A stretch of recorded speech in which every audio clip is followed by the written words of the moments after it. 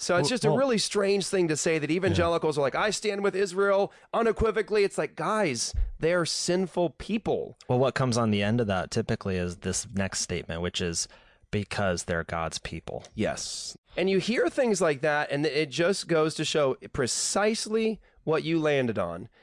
Unequivocal support because they are God's chosen people. It's a theological commitment. That's right. Exactly right. Hey, well, there you have it. Very self-assured, isn't he? He's very self-assured, but also very, very mistaken, and admittedly, stunningly unaware of what the Bible really teaches. Well, I'm Walt Swaim, and this is Truth Unbound. We are back, although you can tell in a very, very different way. And so it's not going to be as polished here for a little bit, and I'll explain why in just a minute.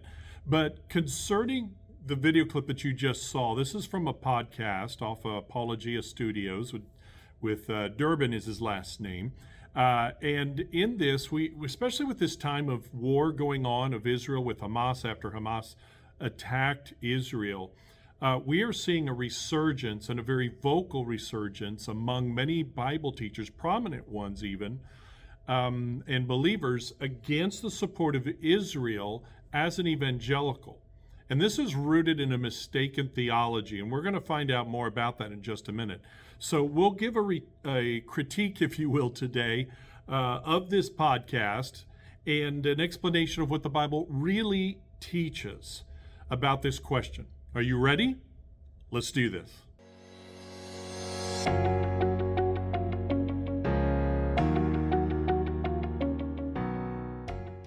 Hello again, everybody. This is Walt Swaim, and again, you're at Truth Unbound. We're back after a month-long hiatus, I believe, about a month or a little more. This is because, and I'll explain this briefly, this is because we've had a major shift, my wife and I, in our lives personally.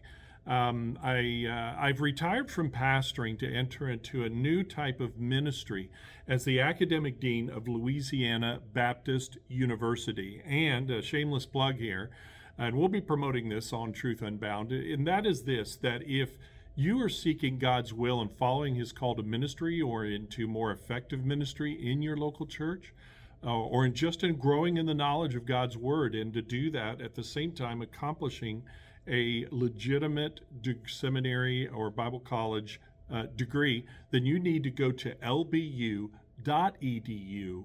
and apply right away, and we will get you moving into the direction that God wants you and learning about God's word and being effectively trained for ministry. Well, back to the situation of today. My wife and I are still adjusting to a new life. We've moved from one city to another. All my good equipment is in storage and will be for a while until we figure things out. We are in a temporary housing situation, but it may last for up to a year. We're not sure. But anyway, I'll be scaling back to doing about 1 to 3 podcasts a month, and they may not look much better than this right now. So I appreciate your patience with me, and to hang in there with us as we get to this work-life balance and adding in Truth Unbound. And but we're still here, ready to respond to the issues of today and what God has to say about it plainly in his word, and his word plainly interpreted, as always. So if you wouldn't mind, click on like, click on subscribe, and also to follow the podcast and share the podcast with everybody you can today, all right? So is the Jew of today part of the chosen people of God? Are they still the chosen people of God? So we're going to find out. So let's get on with it. Okay, so let's revisit the question again. Now, here's what he proposes. Here's what Durbin asks.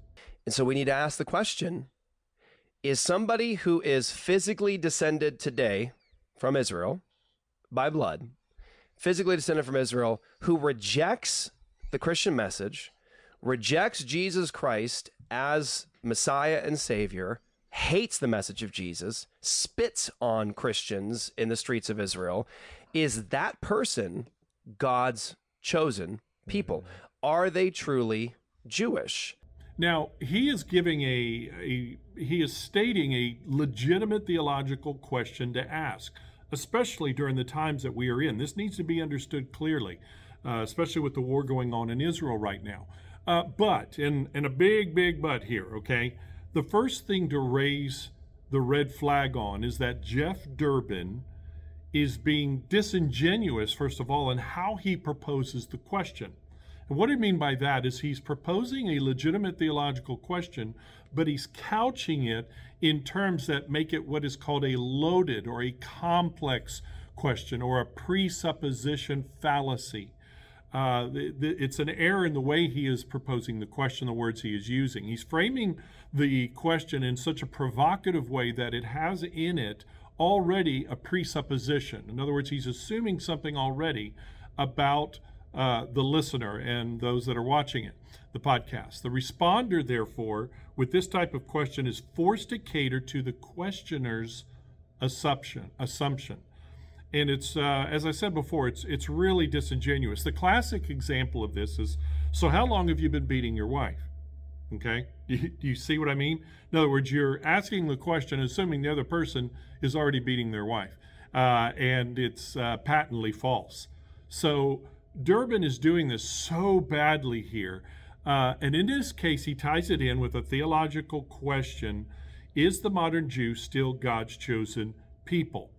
And he does this with this fact, and it is a fact that many Jews, especially in Israel, treat Christians in horrible ways.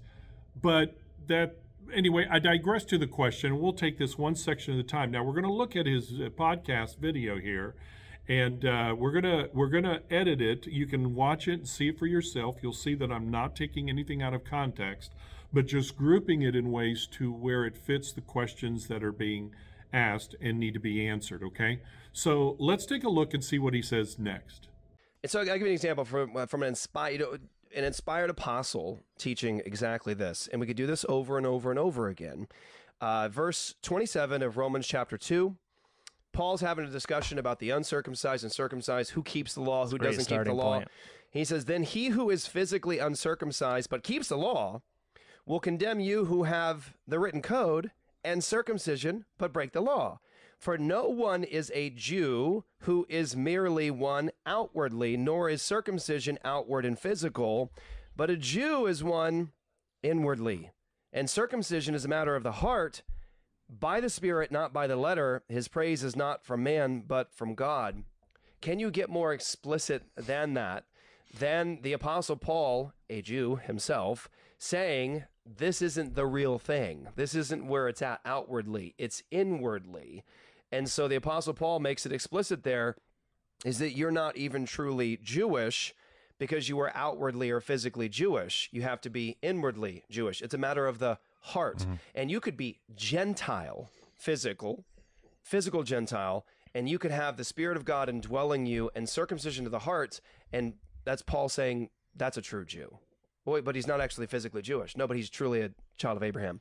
He's a descendant. That's true Israel right there. That's a true Jew. We have Abraham as our father. God can raise lineage up from these stones heirs of Abraham. Oh, so rocks can be Jews.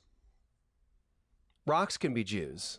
Stop doing it. Scripture doesn't do that. Paul explicitly says, outwardly, no. That's not what makes you a Jew. It's an inward thing. It's of the heart. And God can do that to Gentiles. God can do that to rocks. That is the message of the New Testament from Jewish people. Don't forget that. But then you get into the further discussions of like Romans chapter 9, and that's verse 6. Yeah. Powerful section there, actually.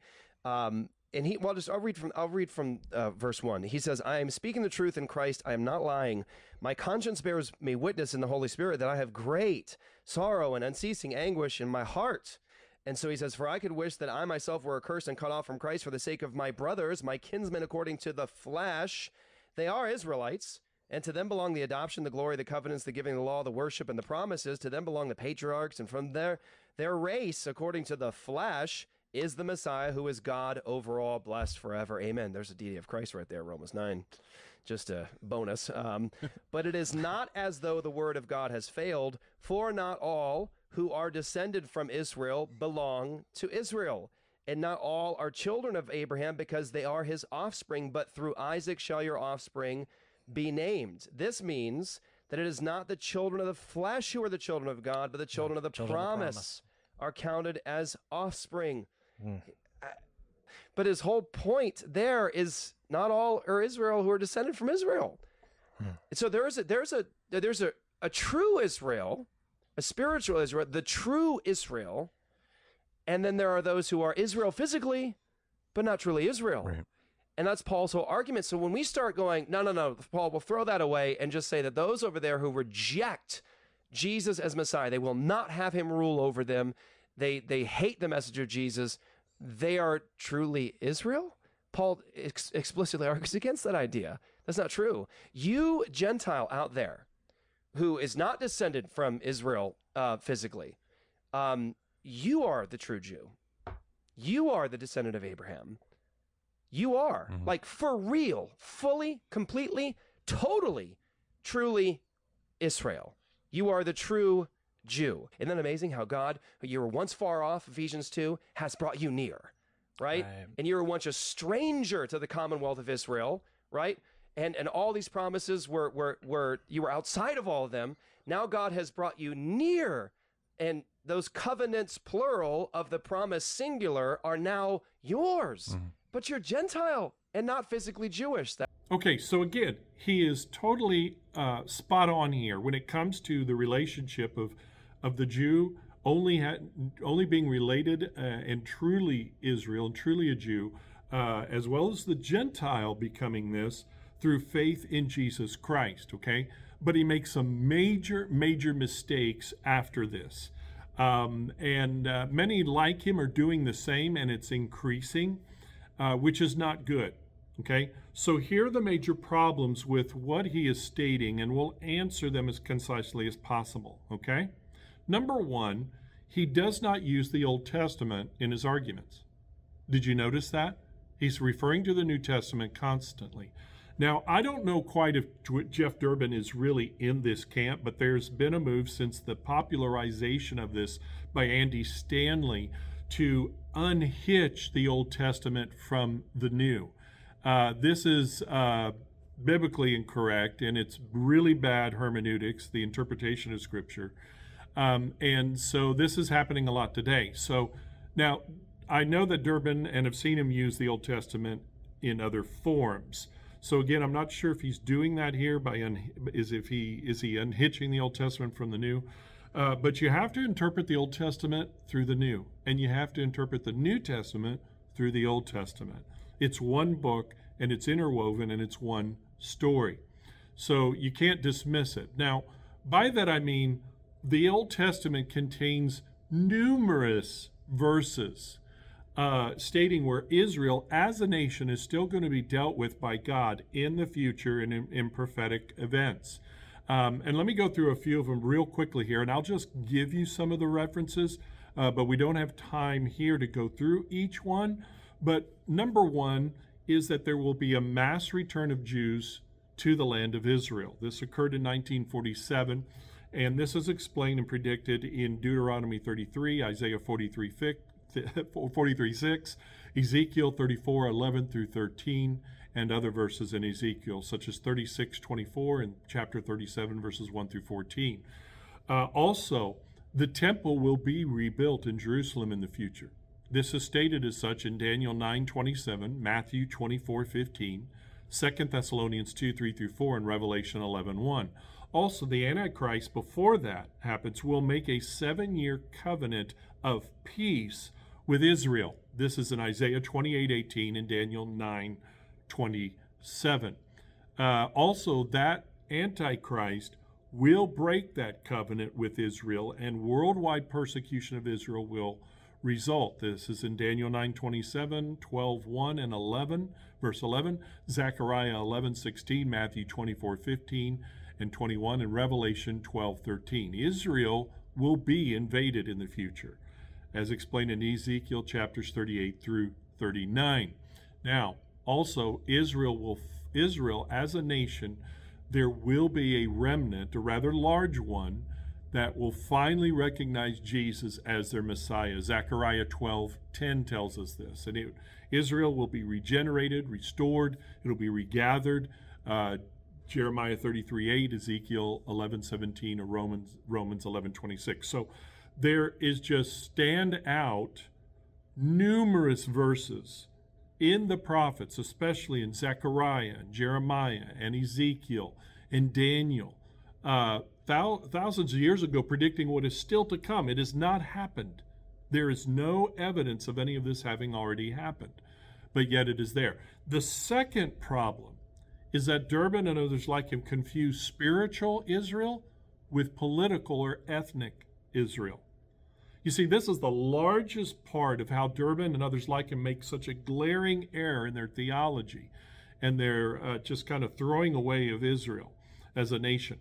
Paul indeed, as he talks about here, and he uses the verses from Paul, Paul indeed says that those who are not follower of and believers in Jesus are not the true Jew, spiritually speaking. But he never denies the role of political Israel as a nation and God's dealings with that nation of Israel. He is addressing in passages such as Romans 9 through 11 the spiritual status of each Jew of Israel, the salvation issue of Israel as individuals and as a nation. They are indeed going against Christ. They are not coming to Christ as they should in seeing him as the Messiah, the same way that the Gentile must do through faith, okay, and faith in who Christ is and what he has done in the cross and the empty tomb. But the Jew who does not and will not believe in Christ will face eternal damnation in hell due to their own rejection of Jesus, whether they're Jew or Gentile. And no one among those who believe and support Israel as a nation today and say they are still God's chosen people, no one is denying this. But this is not to confuse a Jew spiritually with the final work of God with Israel as a nation in his prophetic timetable, as his chosen people. Now, they are called chosen because, well, God chose them. Just go to Genesis chapter 12 and the first verses where God makes his promise to Abraham, calls Abraham out, says he'll be the father of those. There'll be a multitude of people one day, and through this people, Christ, the Messiah, will come and be a blessing to all those across the world in every nation. And so they are called the chosen people, not because they're good, not because they are worthy, not because they just are, okay, racially and ethnically. They are because they were chosen by God to be his people, selected them to be his first representation on earth as a nation, to call all people to God. Now, when they failed in being the light of salvation in God, in failing to draw all people to God, God replaced that responsibility, but not their status as a people of God. God replaced that responsibility with the church, who are Jew and Gentiles together as one before God because of their belief in Jesus. The church does not and cannot replace national and prophetic Israel. National Israel faces judgment from God, and the church does not face a judgment related to salvation because the church is saved and free from the curse of sin and the judgment of it. But Daniel 9 explains the reason that Israel as a nation, as God's chosen people still, will be under the judgment of God. Here's what Daniel says in Daniel chapter 9, verses 24 through 27. 70 weeks are determined for your people and for your holy city to finish the transgression, to make an end of sins, to make reconciliation for iniquity, to bring in everlasting righteousness, to seal up vision and prophecy, and to anoint the most holy. Now, did you notice something there? Daniel said 70 weeks are determined for your people and for your holy city. And then he nails down clearly what those purposes are. Finish the transgression, make an end of sins, to make reconciliation, to bring in, to anoint the most holy, all of that. God's very purpose of that final 7-year tribulation period that is spoken of by Jesus and by John in Revelation, and some by Paul, between the rapture and the second coming of Christ, when he will establish his 1,000 literal reign and kingdom on earth, is to call the nation of Israel to salvation. He's dealing with judgment on the world as well to call people to him in salvation, the Gentile, but also to the Jew, if not primarily the Jew during that period. Later in Revelation, it's revealed to the reader that many of the Jews indeed of national Israel will turn to Jesus in repentance and faith. Not all of them, but a large remnant of them will. Now, the third error of Jeff Durbin and others like him is that his interpretation of Israel and prophecy is misguided by the mistaken theology he already holds beforehand. In other words, he already has a presupposed theology, and he's forcing this issue into that to conform to it, which isn't good exposition of the scriptures.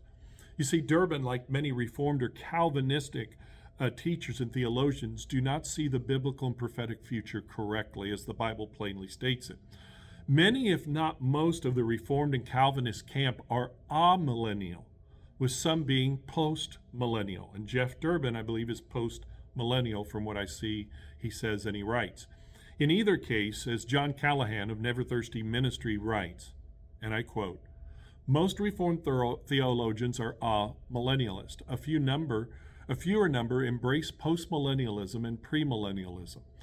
Amillennialist and postmillennialist do not believe there will be a literal 1,000-year kingdom on this earth. Premillennialists do believe in a literal 1,000-year kingdom." Here's a quick overview of the three views, and we're just going to go through two of them, okay? He continues, "Postmillennialism is not very popular today as it once was because postmillennialists teach that the world will get better and better with time. They believe the world will continue to improve until the world turns into God's kingdom, heaven. Then Christ will come. Amillennialists also reject a 7-year tribulation and a literal 1,000-year earthly kingdom. However, they do believe the world will get worse and worse with time. Eventually, Christ will come, defeat the nations of the world, judge the living and the dead, and usher in the eternal kingdom of heaven." Now, as Barry Cooper of Legionnaire Ministries wrote, postmillennialism is an optimistic view of the future and how the world will end. Postmillennialists believe that the Great Commission, make disciples of all nations, is actually going to be fulfilled, that the nations will overwhelmingly turn to Jesus before he returns. Now, Jeff Durbin, that's the end of the quote. Jeff Durbin is a postmillennialist by all evidence. So the Jewish nation being dealt with by God during the 7-year tribulation is prophesied clearly to happen by Daniel chapter 9 and other of the prophets, is just not a part of his thinking. It doesn't fit in his mold that he presupposes already theologically. So naturally, due to this error in interpreting the Bible, he will also make an error in the understanding of a spiritual Jew and a national ethnic Jew in God's future timetable. So knowing that should give you that, oh, now I know why he's not correct moment, okay? And you can just kind of dismiss much of what he says here because of that alone, okay, which is sad but true. So there's one last problem here. Here he goes. Watch this. Listen to this. Police that came out. The Messianic Jewish Alliance of Israel hosted the concert at the King of Kings Community Facility, one of the largest congregations in Jerusalem for Christians and Messianic Jews. Senior Pastor Chad Holland told CBN News a mob of protesters outside the facility's lobby attacked men, women, and children trying to attend the concert. They started by screaming, pushing. Several people were hit. Some were cut in the face. They broke glass. They damaged property. They were kicking. They were hitting. They were cornering people.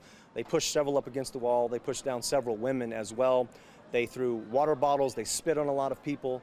And in the end, they started spraying pepper spray. Nothing is being said here in any way whatsoever to have you thinking derogatory thoughts towards people in Israel today. Of course.